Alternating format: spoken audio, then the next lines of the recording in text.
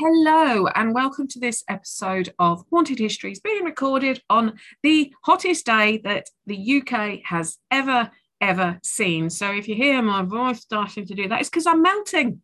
I am melting. I mean, I'm in the south of the UK as well. So we know that it was well over 40 degrees here during the day. And as I was telling my guest, we don't have aircon in this country. In fact, I did read that the government's recommendation, if you're too hot, was either go to church, because the churches are nice and cold, or don't do all your shopping in one go. Spread it out so you can spend more time in the supermarkets that are air conditioned.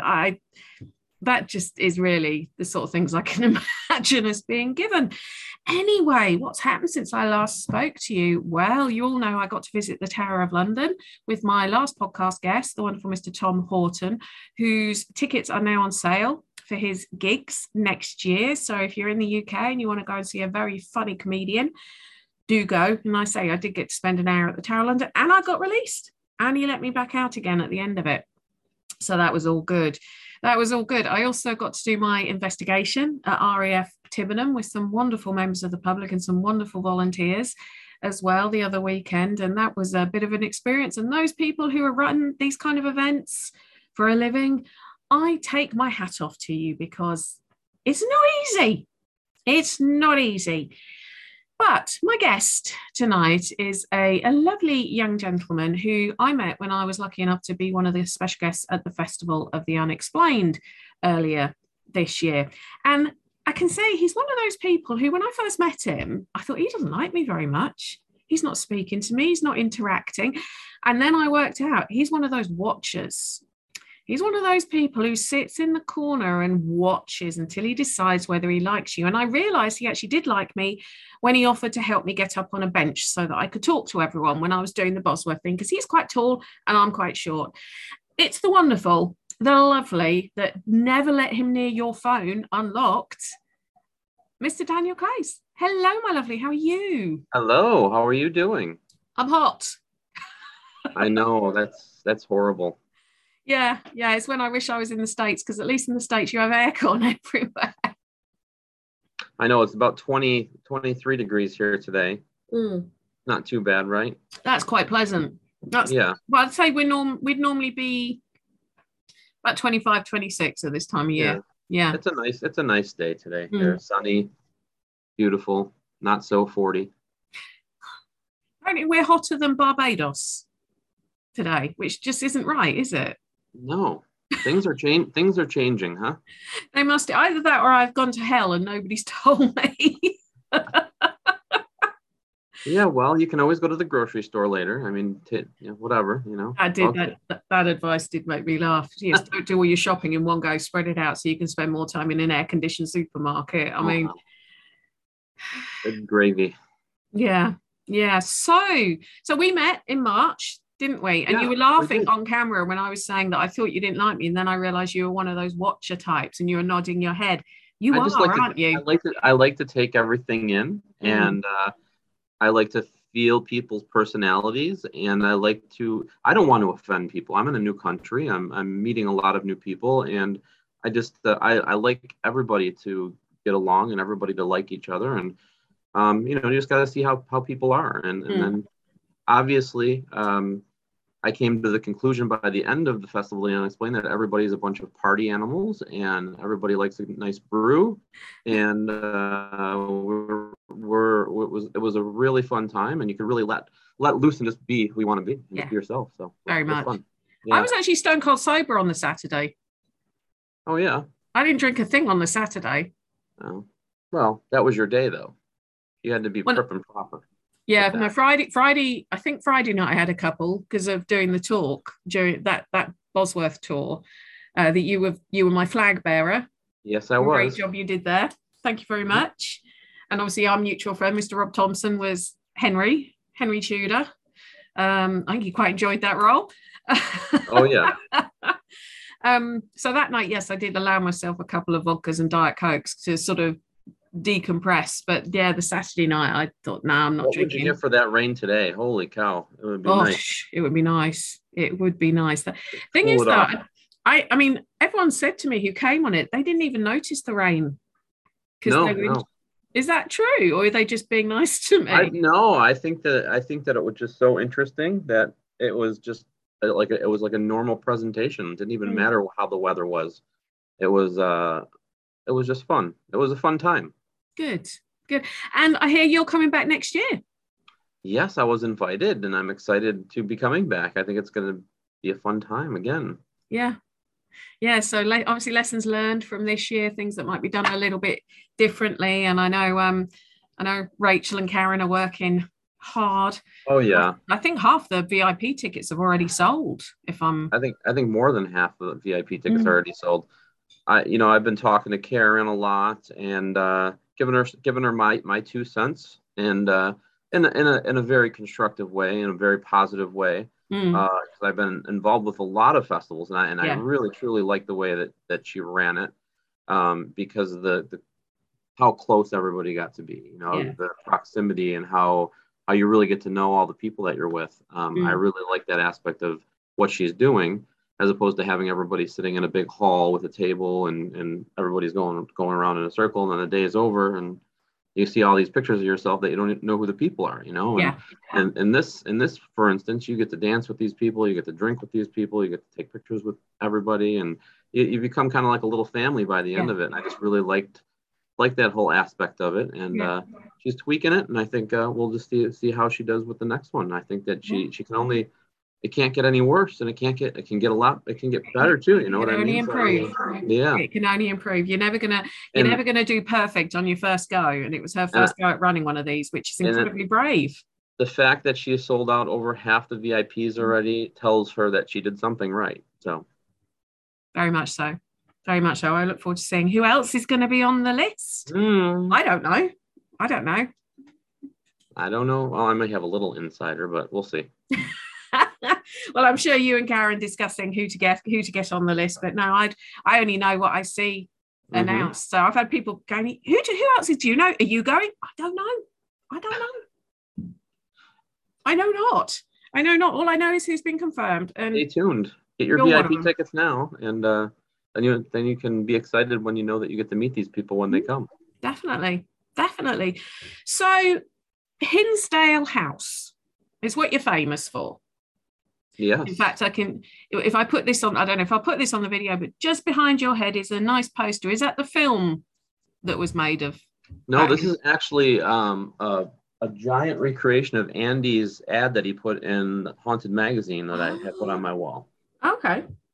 So this is just a promote. It was a promotional ad for Hinsdale House, and I just liked it so much that I blew it up and threw it into a big frame, put it on my wall.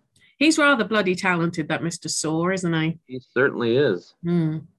Yeah, because he's done all the covers of all my books as well. And I wouldn't go to anyone else, if I'm honest. He Yeah, always he's comes up with amazing. something left of field. And you're a Haunted Magazine stockist as well, aren't you? I am. I have. I do Canada and the United States, all the subscriptions, and any type of mail orders or anything like that. So Hmm.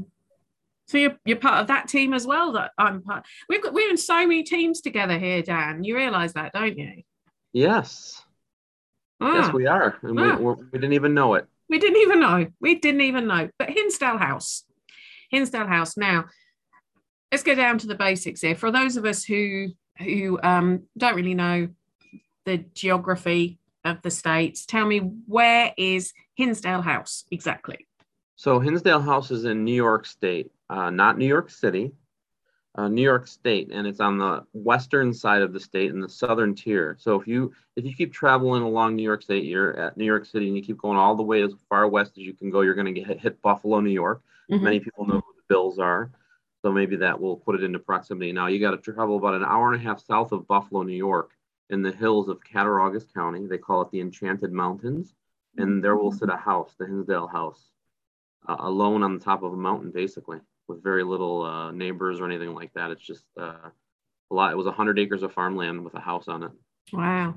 Because wasn't it part of a town called Olean or something? Olean, Yeah, yes. Olean is a neighboring town. right. Hinsdale was actually the largest town in Cattaraugus County until it was burned down by a war between the settlers and the Native Americans. And then Olean became the largest town in Cattaraugus County, and it still is to this day. And it's Okay. about 15 minutes down the road. Okay. See, to us in the UK, 15 minutes down the road is a long way. It's Yeah. not like the next town. That's like the other side of the county almost.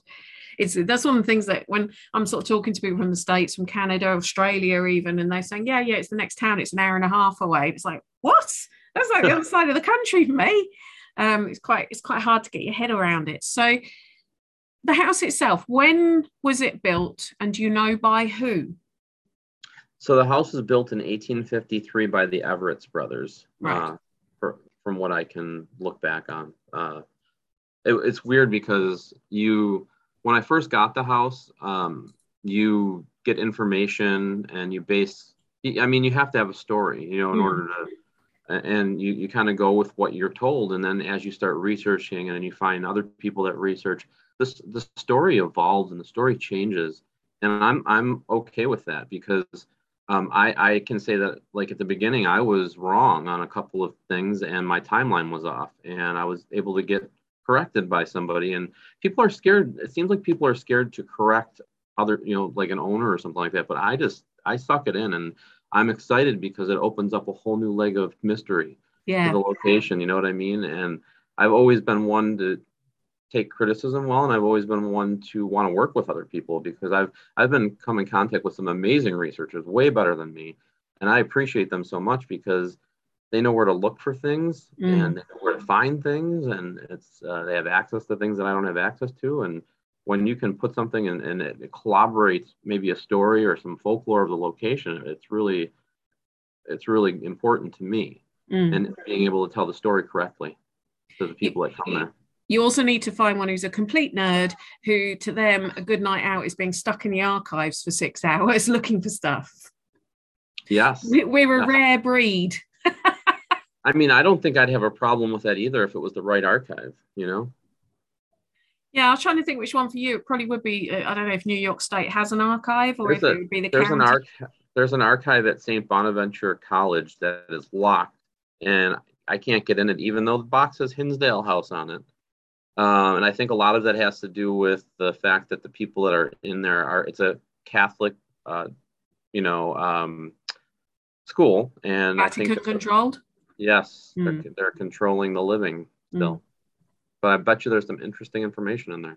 Well, I know some people, to them, the archive that they would break into and risk being put in prison is the Vatican, is to get into the Vatican records and see just what's in there, because it could. But very interesting. That's for sure.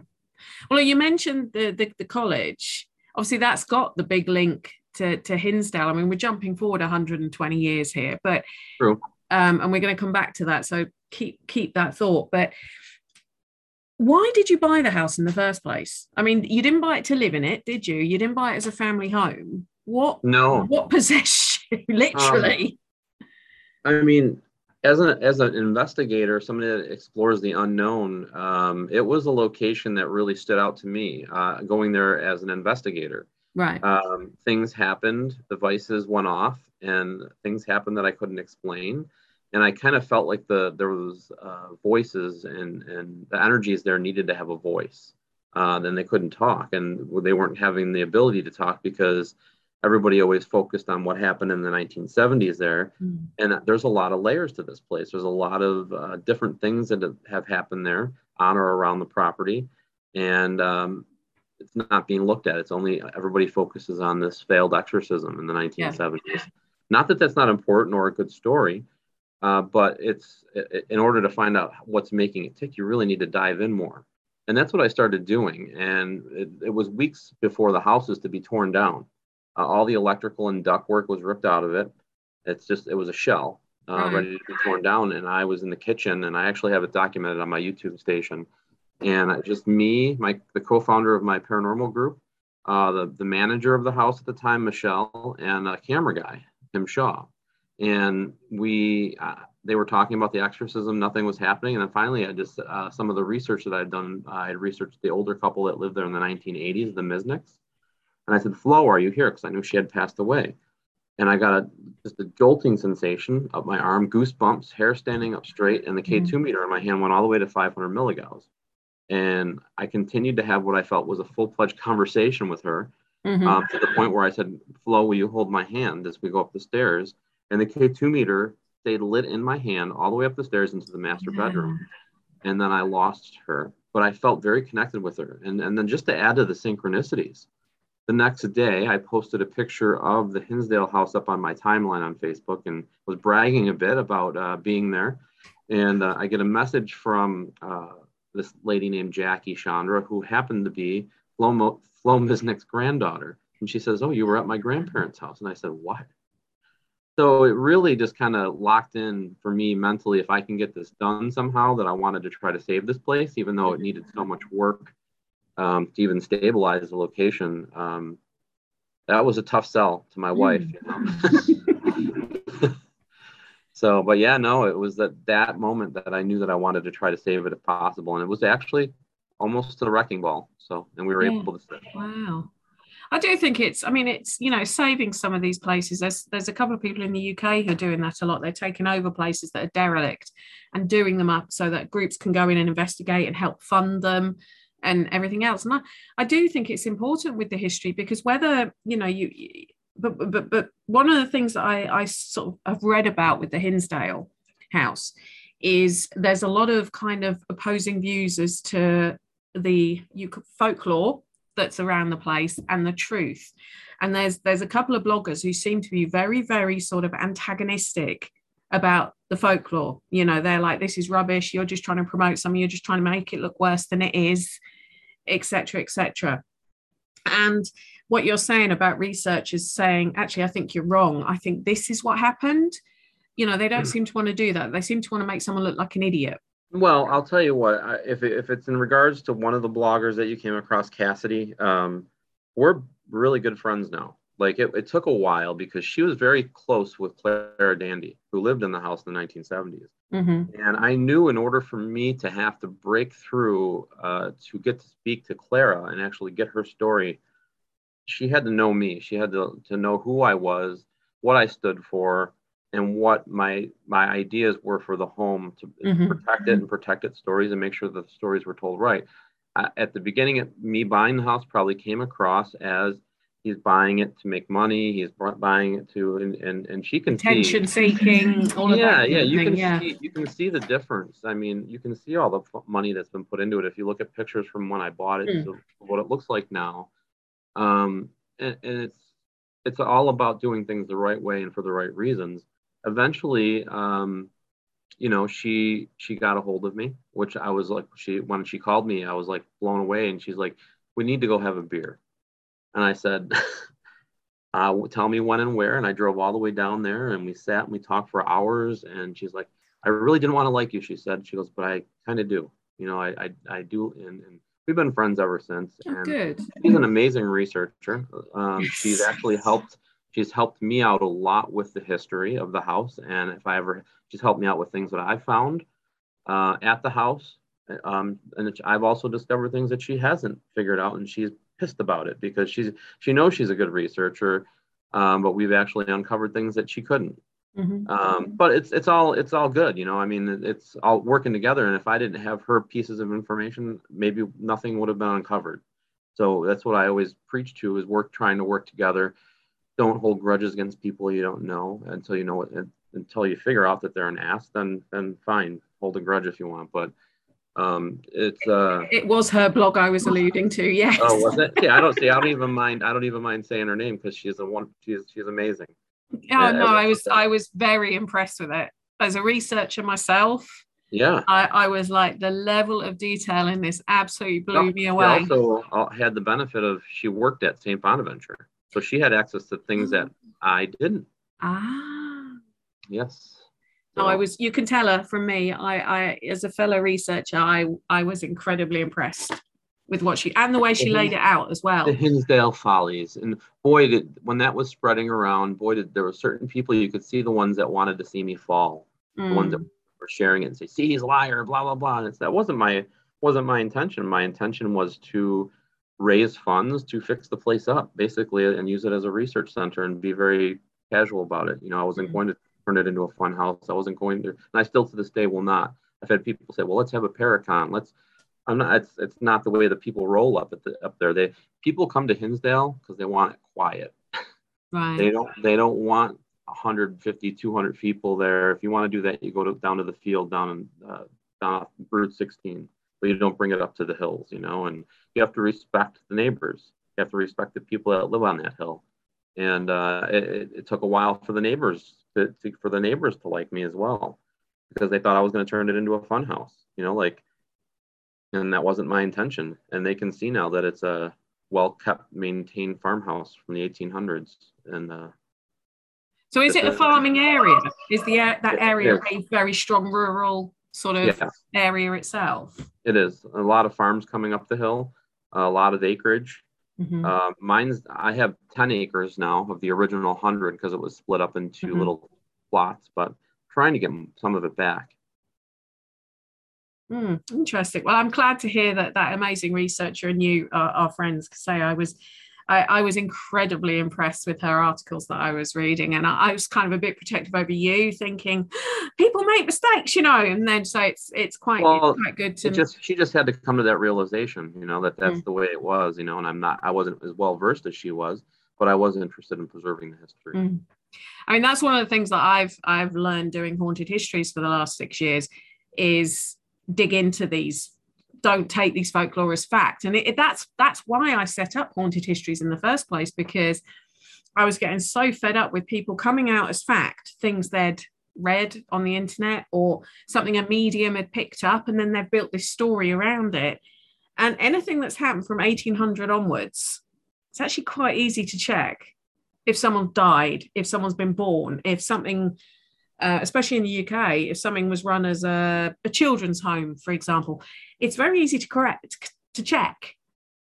And these stories one place would have all these stories about it, and it'd be like, nah, this doesn't sound right.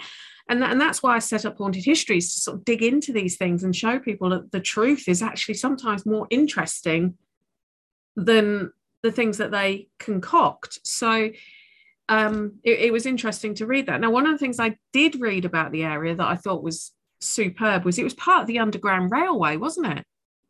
Most of Western New York was, because of its close proximity to Canada. Yeah.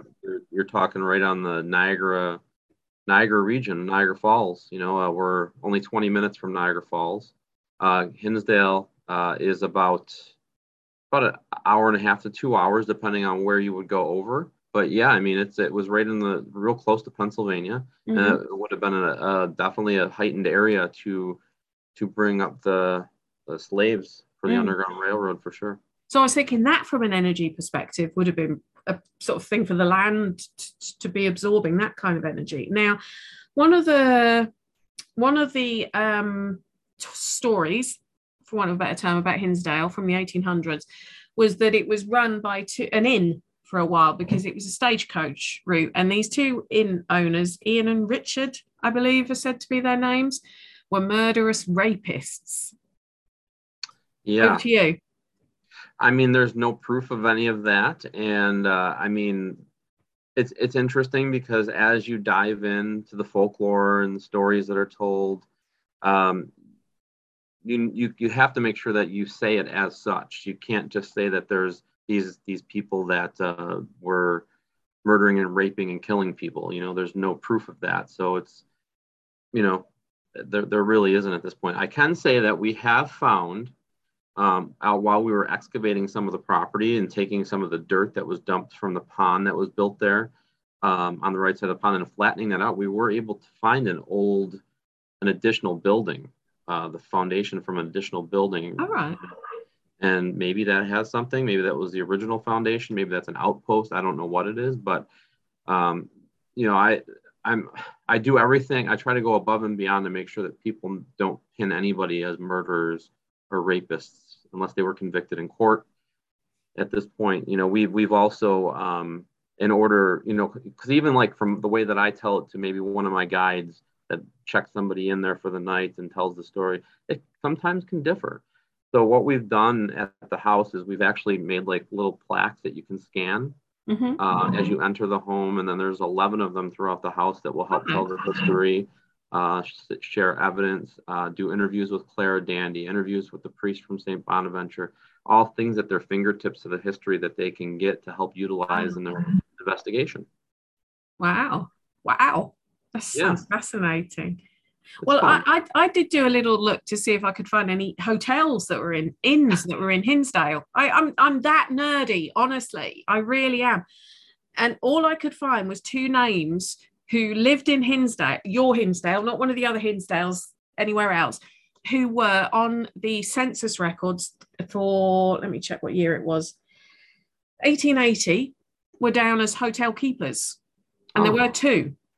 And there was a hotel, the Hinsdale Inn, that was on Route 16. And I actually have some of the, what did I get from there? I have an old matchbook cover from there before it got torn down. And I have a couple of things from the history of that hotel where it used to be. Pretty so there were two hotel keepers. Now, it doesn't say on the census where they lived. That's why the Your American census, it wasn't completed the same way. Ours normally would have the road names and everything else. Yours just has the area.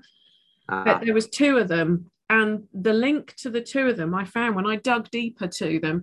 One was quite a bit older than the other one, but there was an Irish link and a New York City link with both of them. So I couldn't find it with the access to records I had in the UK, but I did wonder if maybe one of them had married the relative of the other one with the Irish. What was the last name? Norton and Hastings.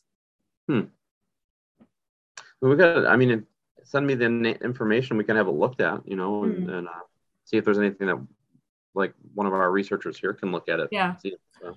Yeah, we had a James Norton in 1880 for Hinsdale. Go on, you say the county name because I can't say it. Cattaraugus. That's the one. He was born in 1820.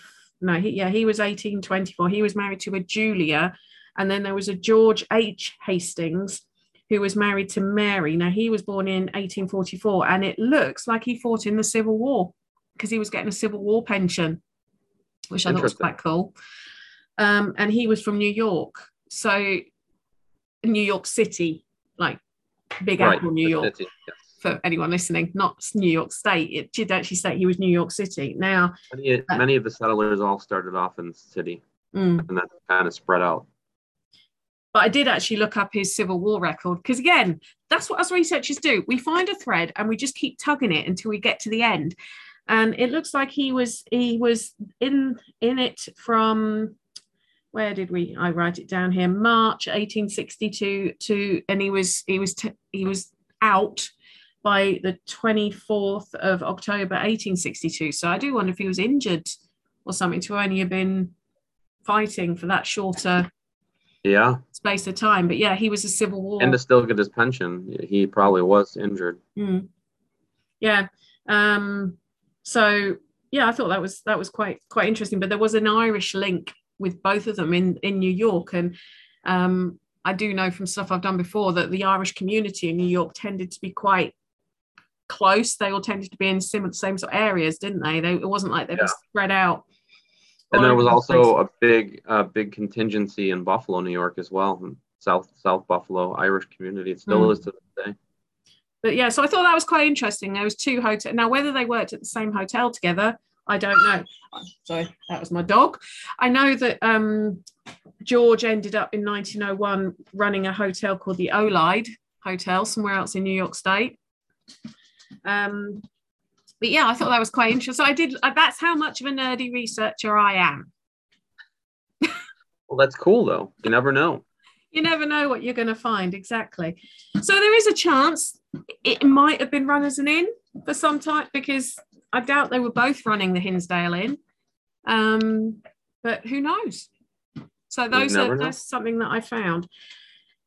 When we're sort of looking at the events that have happened there, I mean, you mentioned the 1970s and the Dandy family, which is where it really gets sort of well known, because Clara she wrote a book about it, didn't she? Echoes of the Haunting. Correct. Yeah. Yes. And they moved in 1971, and that that got me thinking that when we think about the 1970s or late 60s, early 70s, there does seem to be a real proliferation of hauntings and almost like horror book type hauntings coming out from that era. And it made me sort of, you've got the Enfield haunting, obviously in the UK. You've got the Piron family haunting as well, Conjuring, as most people would know it by. You have East Drive in the UK, which was late 60s. You've got Hinsdale. As a researcher and someone who's got a lot of experience and someone who works closely with Nick Groff on Deathwalker, amongst other things, and I know how Nick likes to dig into theories, and you don't get to see that in some of his television stuff, do you? But when you talk to him, him and I had a 3-hour conversation about this when we met, so I know what he's like, and I'm presuming you're similar. Why would all these suddenly come up in the 1970s? What could have caused it? I mean, I think that, if you think back before that, before the eras before that, the 1800s, up till the late 1800s, you could get killed for speculating on something like that. So it wasn't something that you would talk about much in the States. And if you did, man, that's risky, because they were all about witchcraft and things like that. And I think that, most of the country was Christian. Catholicism was the biggest religion. It still is, I think, in the States right now. And it was frowned upon, trying to dabble in that type of stuff. It was kind of like a sin, something you have to go to church and pray on. But I think it was happening. I think that people probably just tried to push it off and try to pretend like it's not there, to the point where it got real, but I don't know. It's just like a lot of things, how things evolve, and a lot of these stories were prior to like the movie The Exorcist coming out, prior to where they really pushed the boundaries with this type of stuff. All I know is that when the Dandy family came out with this information, they had like a big bullseye on their shoulders. They had people breaking into their house. They have watch guards because it was all over the news, and people didn't believe them. You had a similar thing with the Enfield hauntings in the UK. I'm slightly too young to remember them being in the news, but I actually met someone who went to school with one of the girls who lived in the house, and she said she said I was only about 8 or 9, but I remember her coming to school and looking more and more tired every single day. And then we saw her picture in the paper, and we found out what was going on. And she said she was kind of almost a bit like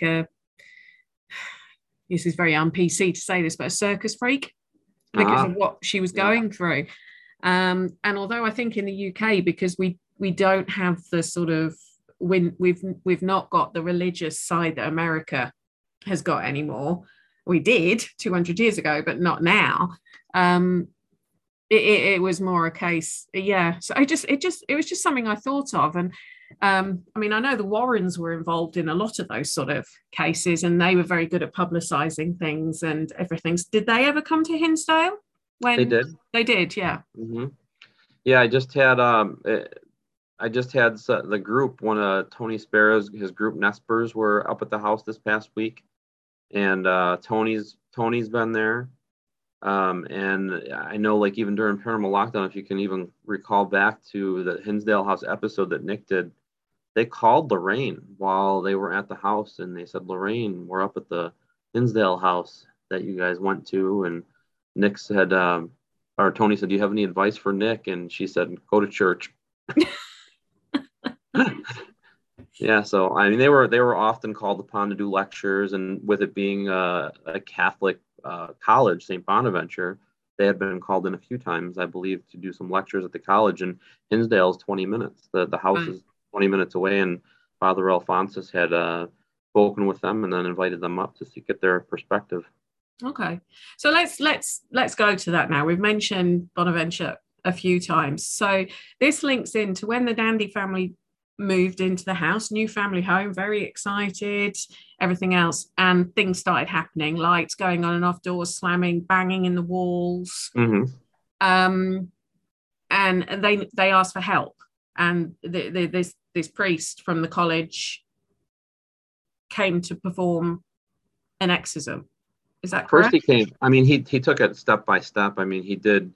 They were talking for months before he even came there, according to Clara. And the first thing he did is come and perform a mass there. He came to the house, and the family all were in the kitchen, and they performed a mass. And then he left, and she said things died down for a little bit, but then it came back full force. So it just kind of, you want to kind of cross your T's and dot your I's before you just jump into a structural exorcism, and then it got to that point. Right. In April of 74. And it didn't work. No, his advice to Clara was to get out, and they moved as far away as they could, all the way to California. Wow, that's a long way. So the family obviously moved in after them because it's a nice home at the end of the day. And did anyone else ever report feeling? Yes. They did. It was tough. It was tough for me until I actually purchased the house to get the deed, because it was all a land lease.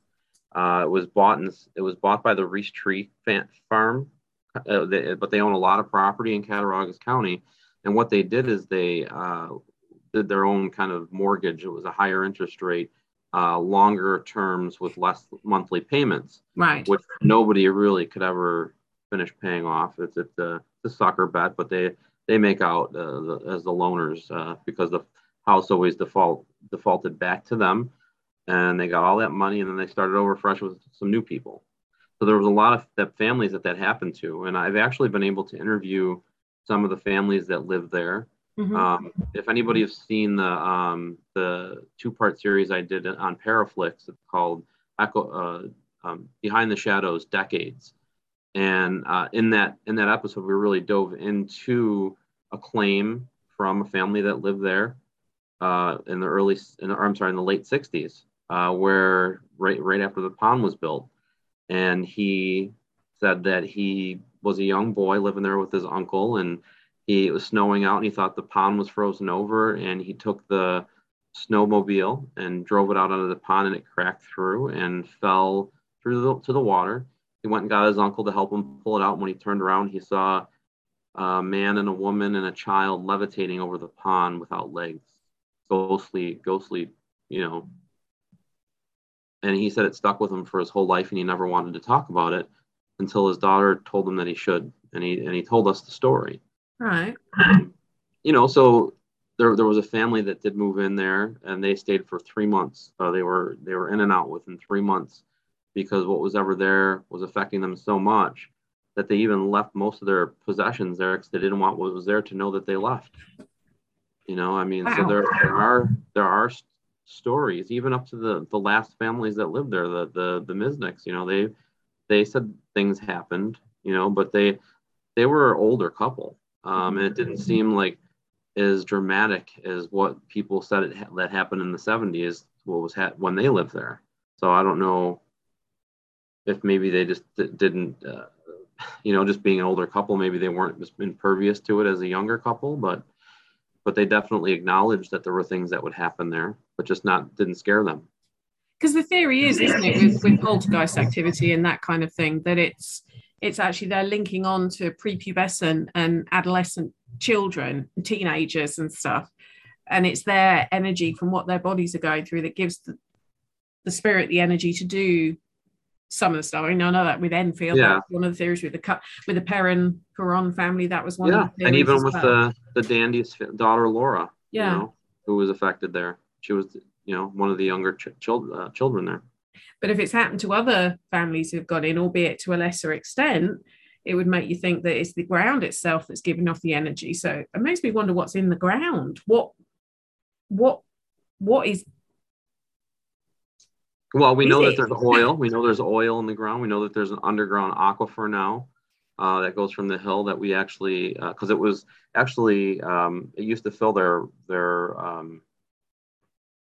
what do you call those wells? It used to where they got their water from, their aquifer, and then that just started pouring out onto the grounds, and it was like a swamp in the back. So we actually had to like dig and put a tunnel in so the water would travel through the tunnel to the pond, so the land could dry up again like it used to be. Mm-hmm. And that's when we found we're able to discover the foundation that was there. All right. So has anyone ever dived in the pond to see if there's anything in there?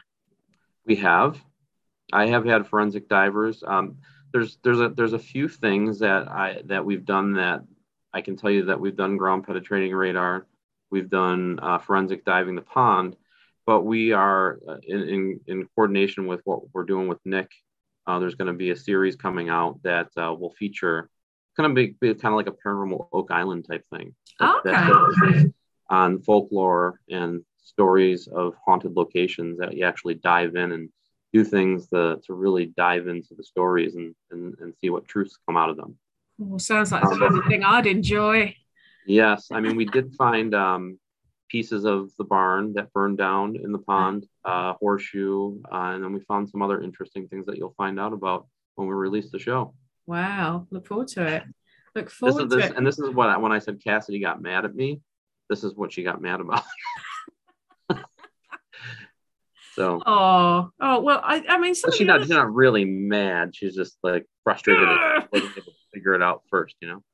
Well, one of the other things I found about the area that I thought was interesting. Have you heard about the Harvey Luddington murder? No. Oh, now I don't know where in Hinsdale this was. It definitely says it's Hinsdale.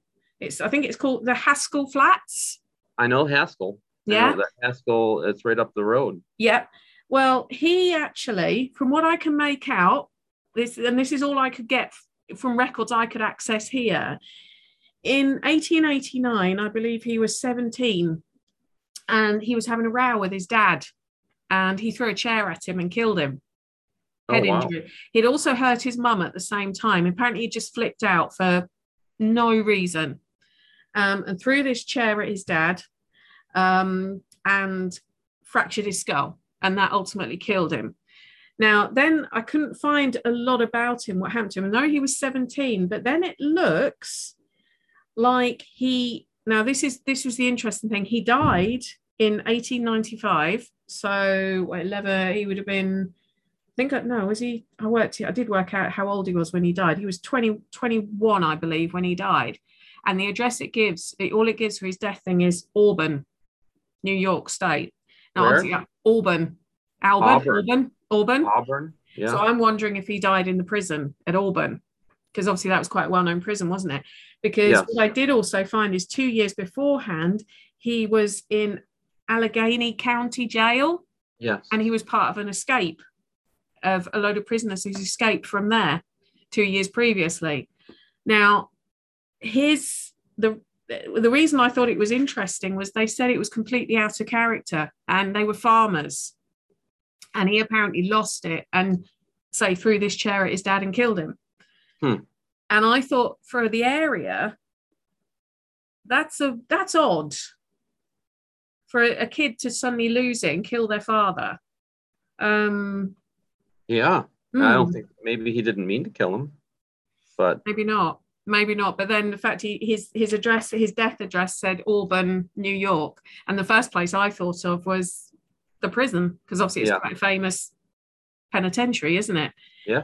So I thought that one was an interesting one. And that was that when it came up, it's Hinsdale. And then it says, and then when I was looking at his census records, it said there he lived in the Haskell Flats. And so I looked it up to see how close it was to Hinsdale. Yeah, it's very close. But yeah, that was one I found, and that was coming up in a lot of things, but not much information. So it would be interesting on that one. Yeah, it was it's funny too, like when you see these articles, and I've noticed doing research that the Associated Press would normally not. So, like for instance, the Orleans Times Record, the paper in that county wouldn't usually carry something like that, but then you may find it in Buffalo or San Francisco, or you find these stories in all different newspapers throughout the country, but maybe not in the local one. So I found this in UK newspapers, this case. See? I found it in UK newspapers, and then I went to look at the New York State newspapers to see if it had any extra detail. And that's when I then found out about the Allegheny escape. But then I was looking on birth records and everything for when he died. But yeah, I thought that was quite a interesting one. But You think maybe he got enchanted? That was my thinking. Maybe. That makes me wonder what's going through the water down there in Hinsdale. It's pretty good. Do you like that one? Yeah, that's Is pretty good. that a face? You'll be able I told you I'd find something. If you want. No, that's pretty cool. I'm still on the stagecoach thing, because that's another thing, isn't it? That's people have said the stagecoach ran past the house, and I've looked at the Google Maps of it, and I can't work out where it could have been, and I'm determined to find it out. Cassidy has maps showing it going up the main hill, up to Haskell Road, but just talking to previous residents, and knowing that there was a way station in the field, there's remnants of it there. You can't but help but think that maybe there was an off route that maybe wasn't on a map. I don't know, like just that I've heard from two previous residents, that they've said there was a dirt road. Where'd the rest of the road go?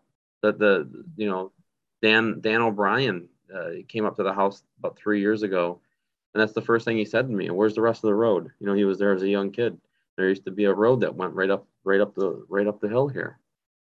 Thing is, I mean, for me to look that up, you'd need to start looking at what stagecoach companies ran that route, what their routes were, and then sort of, I don't know if they kept like logbooks, like almost like captain's logbooks of what happened along the way, whether they were attacked, whether they lost cargo.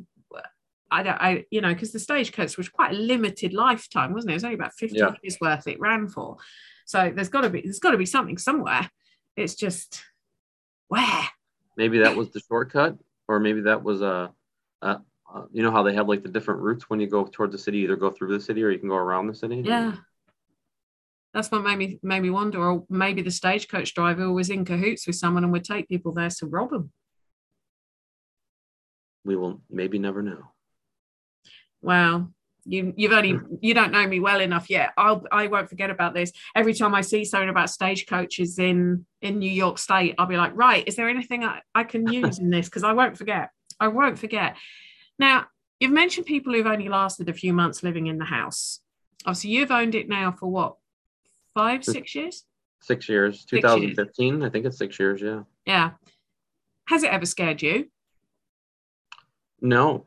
Not to the point where I had to, when I was there investigating, when I didn't know, okay, so the first time I ever went to the house, I didn't know that there was a failed exorcism there, and I didn't know until I sat in the house and watched the episode of A Haunting, a Dark Forest, and then I found out that I was sitting in the house that the story was based off. I was a little freaked out, but I've never been so scared where I had to run out of the house or I was frightened that bad. I think you become kind of null about that type of stuff after doing it for so many years.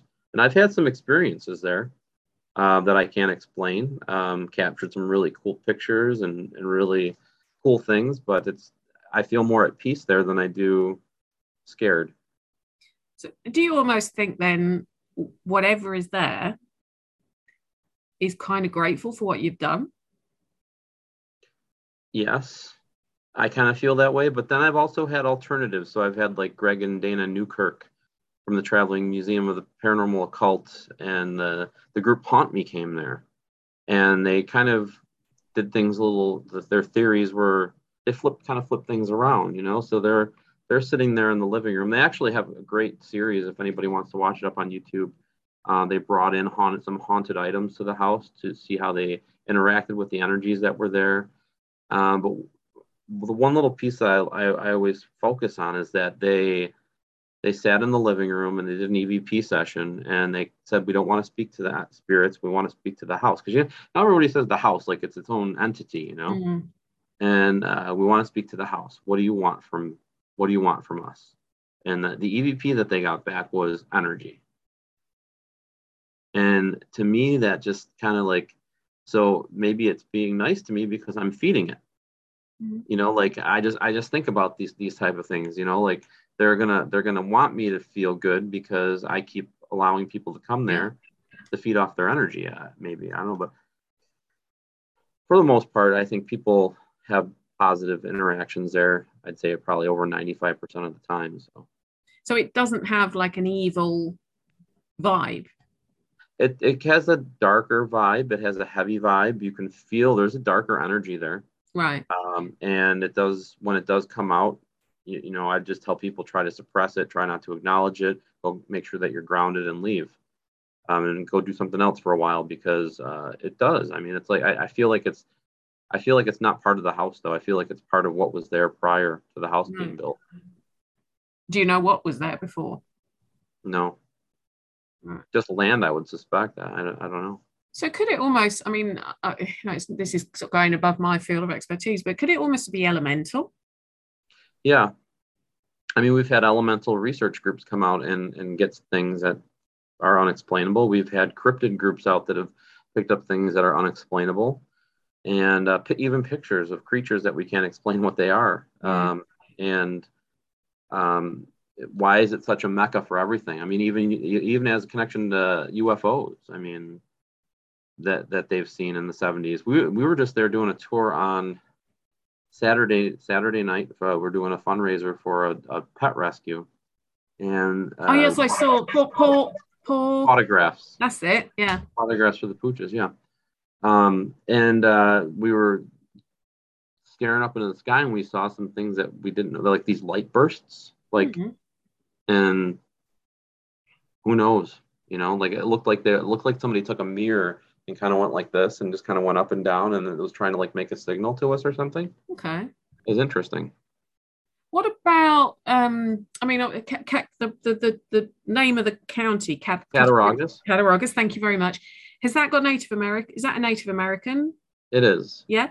Have you spoken to any sort of Native Americans of the area and said, do you know why it's so active here? Yeah, actually, one of my tour guides is of Seneca Nation descent, and right. And I've had shamans there. Part of me kind of they focus on these Indian burial grounds that are there, and if you look at the history of the Native Americans that lived on the property, dating back to the Allegheny and the Native Americans that were there, you have to keep going back as far as the mound builders were, and how they got absorbed into the different tribes and whatnot. But there definitely was a big Native American element there. There was definitely wars fought on the property to the point where the town of Hinsdale got burned down, many deaths, blood soaked into the soil. I mean, we found, which I found out that they weren't arrowheads, they were spearheads that we found when we were digging the septic system in the back of the house. And we found spearheads that would have been carved by stone tool and used, if they were sharpened, they could have been used as a killing tool to get animals and stuff like that. So hunting. Definitely is a Native American vibe there, which is why we always pay homage to them, and which is why we started the giving tree up in the back of the house, so people can pay homage to the natives and the energies that are there, to know that we come in peace and just want positive interaction. Well, the reason I mention it is because they had such a good knowledge of their land and had such a respect for the spirits of the land and everything else. And I wondered if they sort of had any stories of the land and whether it did have some kind of. It's weird though. A lot of certain things they just don't tell you about. Right. You know, they hold it into their tribe, and it's their tribe's information, and they don't tell us. So, I can say that we bring them out, and they do healing rituals on the property. So that means that they're healing something. You know, it's good to know that you're involving everyone. There's everyone has got something to offer, whether it's from the different types of researchers, like you say, from the cryptos, from the ufologists, from elemental, from ghost hunters, for want of a better term, to Native American groups, everything else. It's good to know. It's good to know.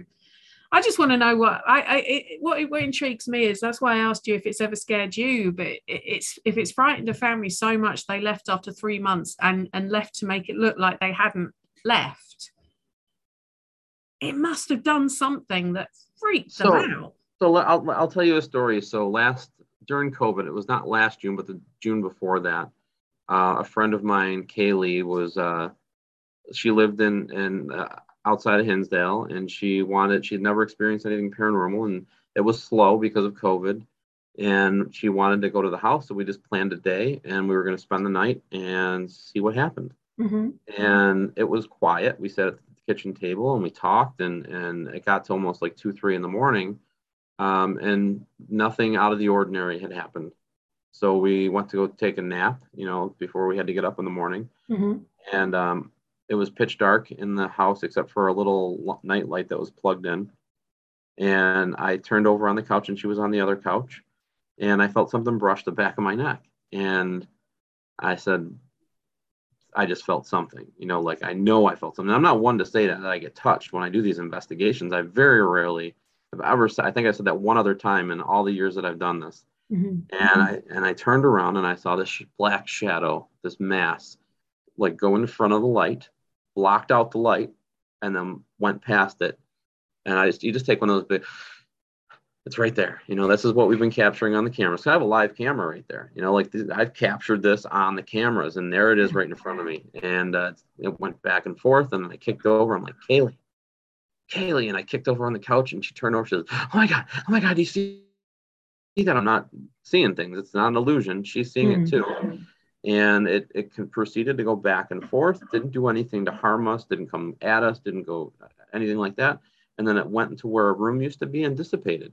It was gone. And it was like, that was the end of the night for her, though. That she was ready to go after that. But I mean, I was okay. I stayed till 6:30 in the morning, that didn't bother me as much as it probably would have had I just started off, I don't know. I can tell you a story about something similar that happened to me, and I couldn't leave. Yeah. I was on holiday. I've only been in the place for 2 days when it happened, and I wasn't going to give up another nearly 2 weeks of holiday to go home. So I had to work out a different way of dealing with it. But yeah, I just wonder what could have happened to someone to make them that scared that they. Well, I think it's the power of the unknown, and if you move into a place not thinking about it and things start happening, if there's poltergeist activity, if your dogs are diving in front of cars that normally wouldn't have dove in front of a car and committed suicide. I mean, there's when you start piling it on top of each other, like, I need to get the hell out of here. I'm done. Thing is, though, you and me, Dan, we'd probably sit and try and work out what's going on and how to deal with it. Yeah, I think at this point we both would. Yeah. I try and have a conversation with them and say, look, I'm not here, it's getting pulled down. Yeah. What would you rather? I've often said at like lectures and stuff that when I first saw a shadow person, I ran like a chicken. But today I think I'd run towards it just to see what's going on, what's going on. Can you give me some information here, Yeah. I'll tell you off air what happened to me, because I think people have heard it before. But so if anyone's in the States and they want to come to Hinsdale, how do they go about it? The easiest way is just to get in contact with me. No booking for the Hinsdale House gets done without speaking to me first. So I want to make sure that the people that are coming there are reputable, and that they are respectful, and that they have been doing this for a while, because I have different levels of different things that we offer there. So I just want to make sure everybody's good and safe. And if you go to my website, danielklaes.com, there's links to get in contact with me on any form of social media or my email address, or you just got to get in contact with me and set it up. Cool. And that's not your only job, is it? I mean, you also work as a producer on, I mean, you see your t-shirt just there we go, on Deathwalker with Mr. Groff, who's been on my show before. Yeah. How's that going? How's that new series going? It's going great. I mean, we're finishing up season 3 right now.